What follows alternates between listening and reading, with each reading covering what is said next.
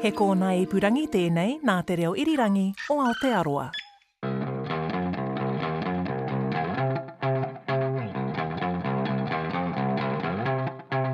Welcome to the 6th episode of Not Your Average Cricket Show, where we're hitting traditional cricket commentary for 6. I'm Zoe George. And I'm Justin Gregory. We're following all the action from the ICC World T20 in the West Indies. We're bringing you analysis, cricket puns, history from the Cricket Museum and guest hosts. And you can also join the conversation on the RNZ Vox Pops app or email us cricket@rnz.co.nz. You can also find us on Apple Podcasts, Stitcher, Spotify, Radio Public or at radionz.co.nz/series. And of course you can listen to us on the RNZ app. You can also hear some fine cuts on RNZ Nights with Brian Crump Monday night at 7:30.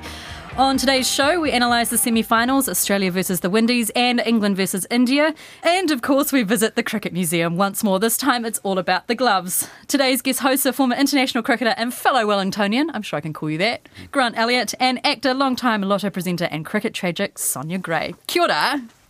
Kia ora.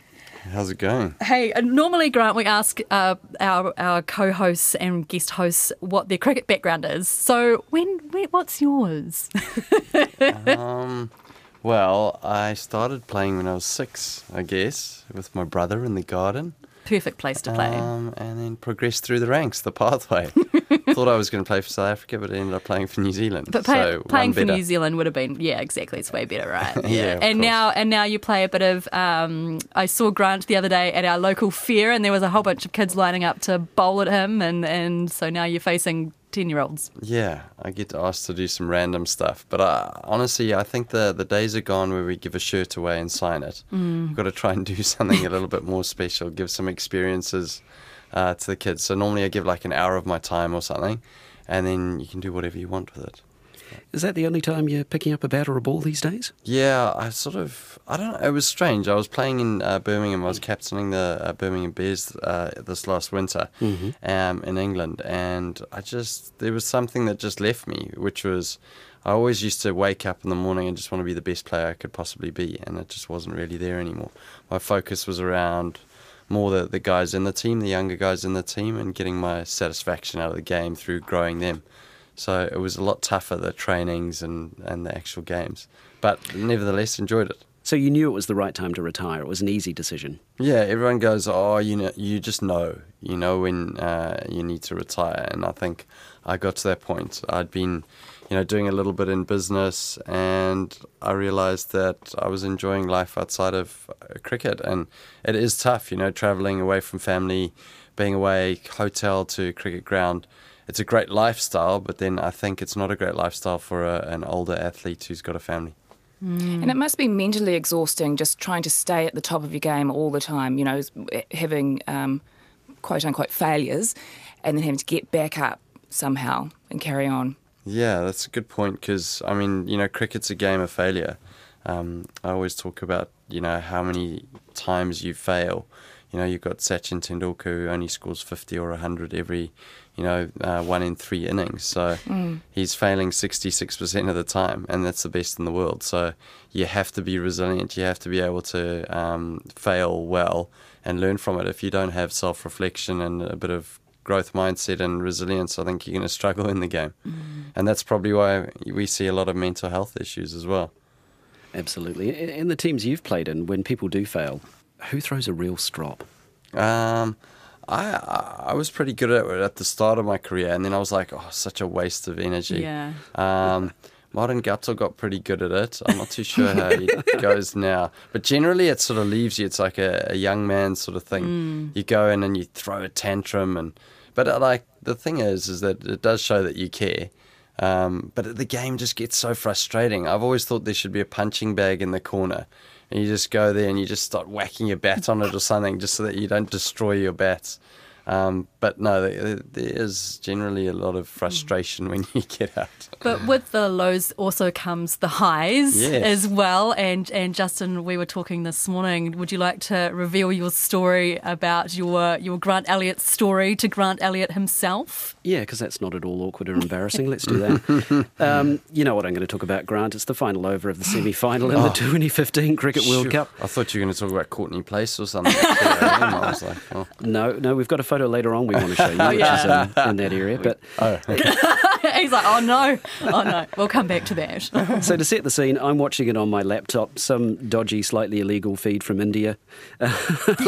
And my partner has had to leave the room because she can't deal with the stress. I'm watching, you get a length ball from Stain, you put it into the stands. Now, I'm not a parent, but I imagine the sensation I felt that day, I imagine that's what meeting your first child feels like, because it was one of the best feelings I've ever had. And I ran around the house yelling and screaming. My partner ended up yelling and screaming too. We had a guest staying with us, a guy from Texas, who was just looking at us like we were nuts, had no connection to it whatsoever. How good was it for you?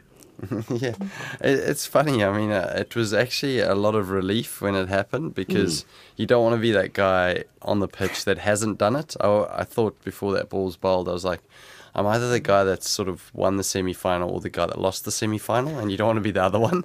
So there's huge pressure. Yeah. So the amount of pressure that was on me was the most immense I'd ever felt. But to come out on the other end of it, we spoke about failures before, and that's a moment where you like those rare occasions where you actually come out on top. So it was really satisfying. Like, the best games is when you go to bed and you actually feel satisfied that you've done your job, as opposed to thinking, what more could I have done, So I ended up playing beer pong till 4 a.m. and then having 2 hours sleep. Did you realise at that time, though, what an effect that that win had on New Zealand, the New Zealand population, cricket lovers, extras, everyone really. Yeah, for sure. Probably more so like the days after the event, but I could see a whole movement of belief when Kane Williamson hit the 6 against Australia to beat them in the pool game. I think that's when the whole public got behind us and thought, oh, we can actually win this thing. And then having that game at the semi-final, then you felt this real momentum during the tournament, and also self-belief within the team, and a calmness. I think when you're in a good team, it's pretty calm. That's really interesting. And there was a guy that came up to me at the airport, and he said, oh, Grant, I just want to say, thank you very much. And I went, well, listen, it's our job, don't worry. And he goes, no, you don't understand. I've had 2 children, and that was the greatest day of my life. See? Do you know, that's so interesting, because I was just going to say that. Justin, you were saying you imagine it's like when I've had 2 children, that moment was better. No. Oh, gosh, I hope your children they're aren't still listening. at school, so they won't be listening to this. Better than childbirth, you're telling me. Better than labour. Yeah, I believe for you. women, labour childbirth isn't that great. But it was honestly, I was outside on my deck with the sound down because I just couldn't bear it, but I could bear it. So I was looking through the blinds with a bottle of wine, just trying to will you guys on. And then that moment, because we live by Eden Park too, so I could hear it as well. And it was just, I cried and cried. It was, thank you for that moment of joy. No, that's all right. We don't have enough in this world, do we? But saying that, we had a fantastic win this week, the Black Caps wasn't against it? incredible. Grant, when you see results like that, does it make you wish, actually I should have hung on a little bit longer? No, I can't spend 5 days in a field. No, I didn't have the concentration for it. I realised that I was more a white ball cricketer. But I went to bed, I think Pakistan needed 41 with 6 wickets in hand. Yeah. They were doing it quite easily. And then, see, where was the belief? No, I had work in the morning. I stayed to the bitter end too. No, I didn't. I wake up in the morning and I watch highlights with my kids. That's what I do. But nice. no, it was great. Really good to see. Any subcontinent win, I think, is an amazing win for New Zealand, because we're just so poor at playing spin. Well, not poor. I think it's just experience. We don't have the experience. You need to send guys over there for years to become decent at it. And it's the same with our girls, going to West Indies and places like that. We haven't told Grant about the swear jar. The swear jar? The swear jar. What's the swear jar? If you say girls, it's $1 in the jar. Oh, is it? Okay, yeah, it's swear okay. jar. That's all right. We'll just put it in Can I there. say our ladies? You can. Our You're sports allowed- people? Yes, you can say our sports people. You can say ladies. That's fine. Yeah. Women Okay, players? Or our women. Our women Or our players. women. So our guests today are Grant Elliott and Sonia Gray. Sonia, when you were growing up, who was your favourite cricketer? Oh, absolutely, Richard Hadley. And Ewan Chatfield at the same time, because he was from Nainai, which was kind of close to me. I'm from the Hutt. Yeah. And then as the years went on, Martin Crowe, the Young Guns, that was when my passion for cricket really came alive. And it was wonderful. The 1990s. Wonderful era for cricket. Grant, speaking in a roundabout way, what have you made of the pitches in this tournament? Well, I've played in the Caribbean League. That's the only time where I've experienced them, and they're very low, and you actually don't know what to expect. The really good pitches I played on was at St. Lucia. Haven't played in Antigua. And I was drinking a lot of rum punch during that time, so I don't know if it was the pitches or just my play. The rum. that was poor, but no, they are tough wickets to get going on in T20s, and we saw low scores. In a decent wicket, you probably saw close to 180 to 200. Otherwise, you're getting a lot of 140s to 160. Whenever you see that score of 140 to 160, you always know it's a little bit slow. And that's, pretty much a winning total in this tournament too. I mean, what we've seen without fail is when teams try to kick on from about the 14th or 15th over onwards, they lose wickets in clumps. And that's what you find in the subcontinent or subcontinent conditions, is that people coming in, it's very difficult to get the pace of the deck because it's so inconsistent. One might skid and one might stop. One turns, one doesn't. So, you have to be a really good ball striker to be able to come in and do that. And I think we saw today in today's game where India tried to kick on and they just kept losing wickets. Yeah. Well, we'll talk about India very soon. But first, the first semi-final was the West Indies, the host country versus Australia. The West Indies won the toss and put Australia into bat. Aussie made 142 for 5 after a bit of a wobbly middle order where they had 3 quick wickets lost in the space of a few overs. But alas, it was Australia's day. The Windies completely capitulated. Another middle order collapse, and they were all out for 71. Were you a bit disappointed by that result, Sonia?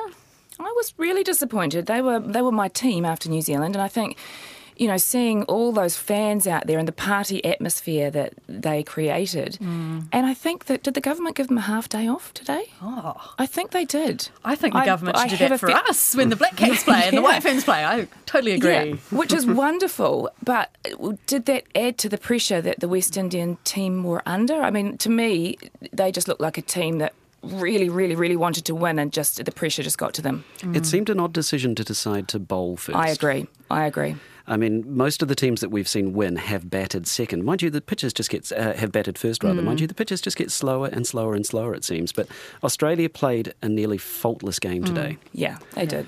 They were excellent, outstanding in the field, and it just shows, I guess it shows you, though, about how professional they are. They are paid professionals. West Indies aren't. I mean, they do get a little bit of money, just like New Zealanders, but again, we go back to this professionalism thing.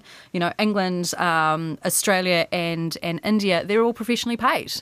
So I guess it does make a difference. I don't know, Grant, you're a professional cricketer. The fact that you didn't have to hold down a full-time job and you were able to train and play, that must have been so lucky. Yeah, so good.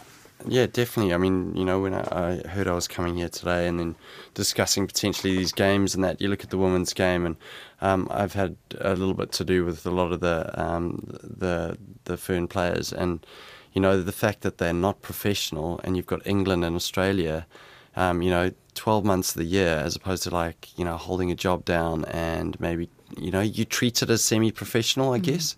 Whereas if you can go, right, I'm going to give this a solid go for 3 years, I'm paid to do it, I'm going to be around the nutritionists, the psychologists, all those different facets of your game that you can actually spend a bit of time doing, as opposed to just turning up to training for a few hours and then having to put your work clothes on and going to work. Because I've worked and played as well, and it's tough. It is really tough. And then you throw a family in there as well. Yeah. So if you're working, playing, family, it's like, when do you actually get any time for you as well? It's got to be. It is tough. What do you think needs to be done to make these women professional? Should they be paid professionally? Because there is an argument for why they shouldn't be. I don't think we're going to be too far away. I mean, you see, the Women's Big Bash coming up, and you see all these competitions now. It's a matter of time before you see the Women's IPL. I'm guessing they played the curtain raiser last year, so I think it will turn that way. And one of the biggest things I was told, because obviously growing up in an all-boys school and then playing with a men's cricket team and that, and then suddenly finding myself at work surrounded by 7 women, I was like, whoa, this is different. But something that's been expressed to me is that women are going to be the decision makers on a lot of the children's sport in the future. And, the more women we can get going into cricket and sport in general, the more kids we're going to get going in sport. And I think sport really does play an important, crucial part to the foundation of most societies. Sonia, do you agree? Oh, absolutely. And I think, too, we can't overlook the point that it is actually really entertaining. I think a lot of people don't turn on women's cricket because they think, it's just a few women running around in little skirts, trying to catch a ball and not being able to hit the ball to the fence or over the fence. And it's actually, they're supreme athletes. And when it's good, it's really, really good. It's as good as the men's game, I think. Leah Tahuhu is bowling in the mid to late 120s, which makes her a medium pacer in the men's game at international level.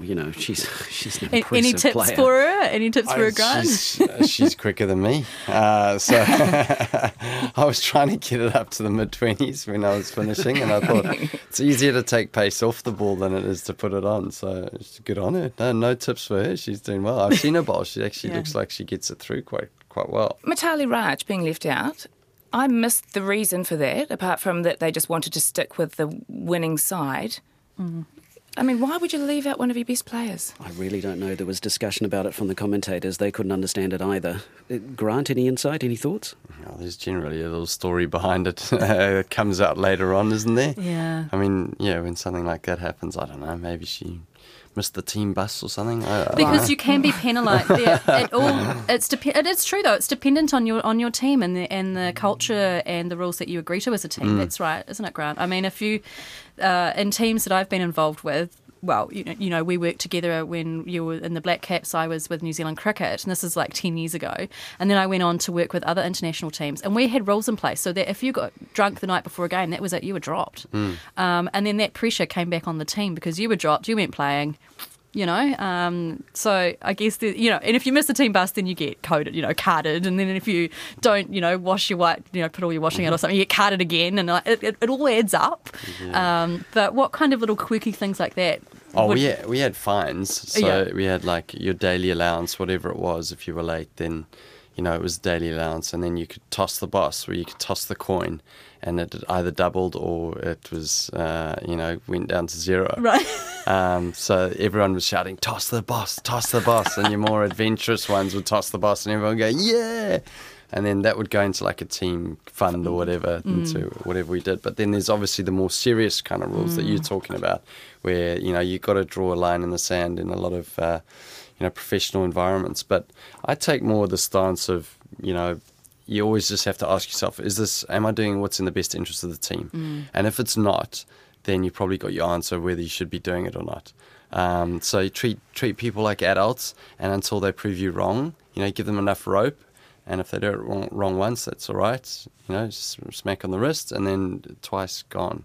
Yeah. Just to be devil's advocate for a moment, though, that team culture is obviously, it's intended to lead towards good results, right? Of course, yeah. Yeah. Is team culture more important than results? Before a semi-final, would you drop one of your outstanding players because they'd misbehaved in the previous couple of days? Oh, that's It's a hard one, eh? Depends what the behaviour is. It depends on the person, I reckon. Yeah. If it's first of all, I wouldn't have a selfish person in my team anyway, so I'd have to presume that they're a good team person. But if they break protocol, then it shows that they don't really care about the team before the semi-final, so I'd have to drop them. Yeah. We are speculating, of course. Yes, massive speculation. We're just drawing on experiences here. Grant Elliott and Sonia Gray are our co-hosts today. Now, we've been doing a little mini-series on treasures at the New Zealand Cricket Museum with curator Jamie Bell, and today we get a bit of inside knowledge about gloves. So we are looking at Pearl Seven's gloves from 1935. That's right. Wow. Can you explain what we're looking at here? So they're batting gloves that were awarded to Pearl Seven for being the best player in the Auckland team that played the English tourists in 1935. So it was the opening game of the tour, the first women's test tour of New Zealand. The English arrived off the boat at about lunchtime and walked down to Eden Park and played a game of cricket against Auckland. And Pearl was deemed to be the best performing Aucklander, and she got a nice letter in the post from the Auckland Women's Cricket Association saying you've been selected and there's some gloves coming your way. They don't look like your traditional gloves, though, do they? No, they've got the sort of sausage finger padding that you might be used to of a slightly older style of glove, but it's a bit disingenuous actually to call them gloves. They're more like padding that you slip onto the back of your hand. Yeah, and the thumb is detached as well. It's not like your typical Yeah, you've got a piece glove. of elastic there sort of keeping it together with the rest of them. So you're very, very different, but for the time, I mean, they're made in England. They're William Sykes gloves, so they're a pretty good brand for the time. There wasn't a lot of sporting equipment in New Zealand at that time either, so, they would have been probably quite a big deal for a 21-year-old who was sort of really just finding her way in cricket. And then, not long after, she went and played a test match for New Zealand in Christchurch. Fantastic. What a great story. And it's right here at the Cricket Museum. They're actually located next to a pair of batting gloves, which are kind of interesting to describe. How would you... these are from 1928, and these were commonly worn in the early 1900s. But can you describe what we're looking at here? Yeah, I guess I'm actually wearing a pair of cotton gloves for handling objects, and these aren't too dissimilar to that. And then on the back, they've got kind of a steampunk strip of green rubber spikes. Yeah. That's the extent of the protection. They do date from pretty early on, but we do get the odd person coming through who remembers having them in the kit bag for their club in sort of the 70s and 80s. They wouldn't have offered a lot of protection. So the evolution of gloves went from these spiked gloves to the sausage fingers, and then what? Well, they haven't really gone much further than that, to be honest. And that's the interesting thing, I think, with a lot of cricket equipment is that in a lot of cases, they actually got the protective gear down fairly early on. That was Jamie Bell, curator of the New Zealand Cricket Museum, talking about Pearl Savins gloves. Grant, Elliot, I'm sure I saw a few of your things in there. I lent a few things to Jamie. I gave the semi-final bat and the trophy, or the medal, the World Cup. Second place medal. Do you get it back though? Do you get the bat back? Yeah, so he got it valued. So I was quite interested. I was like, oh, how much is it worth? How much is it worth?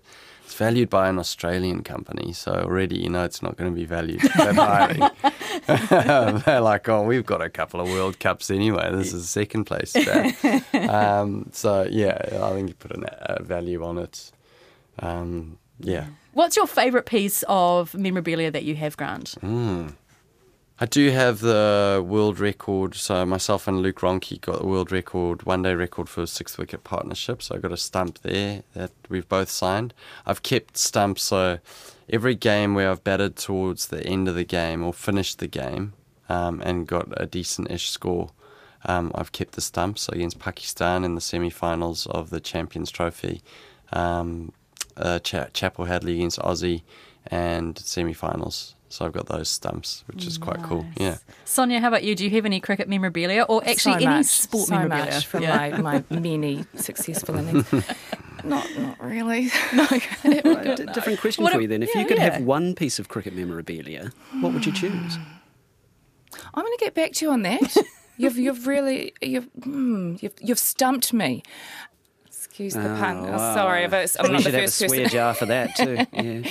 I tell you what, it's not obviously mine, but I have held the ball from the underarm game in 1981 because, of course, the Beige Brigade here in New Zealand have it, and it was put on myself and a guy called David Geary wrote a play called The Underarm, which toured for New Zealand and Australia for about 5 or 6 years, and at the opening night, the Beige Brigade turned up. They lent us the ball. They put it on a wee pedestal, and they had 2 bouncers standing on either side of it. And every time someone stepped too close to it, they would step forward and put out a hand and say, "Hey, stop." So I've held the underarm ball. That would be up there in my list of things. But possible piece of cricket memorabilia, Richard Hadley aside, because of course I just about collect anything of his.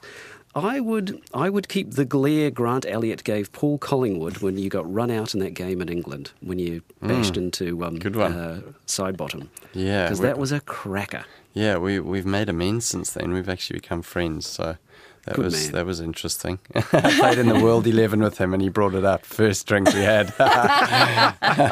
It's funny. But I've just thought about my favourite piece of memorabilia. When I was 14, I went and got a nice photo print of Viv Richards celebrating the quickest Test 100, which is not the quickest Test 100 now. Black and white, and he was jumping in the air because I knew he was going to be at this talk, and I got him to sign it. So I'm going to frame that at some stage. That's so cool. Can I ask a question about memorabilia, more about memories? What's your favourite cricket memory? I feel like there must be a better way to say that. Your most memorable cricket experience. It's actually not on field. It's more the off-field stuff. Really? Sharing, Everyone says that. Yeah, sharing drinks with the guys in the change room and just having a lot of fun. I did try and leave a legacy behind in the Black Caps team. So I was like, I've got to leave something, So I think it was called a cornet. Is it called a cornet, like a horn? Mm-hmm. Yeah, cornet. Yeah. So Matt Henry was a cornet player. Huh. So I found this out, and I was living next to the New Zealand Symphony Orchestra concertmaster. So I was like, listen, any chance you can get me a cornet? And he was like, yeah, I think I can. So he got me this cornet. So I smuggled it into the team, and then we won the Chapel Hadley. And I was like, right, there you go, here's a cornet. Because we do say that there's a mantra that we sort of all shout out when we win a series. So I thought the cornet play could be the start of the mantra.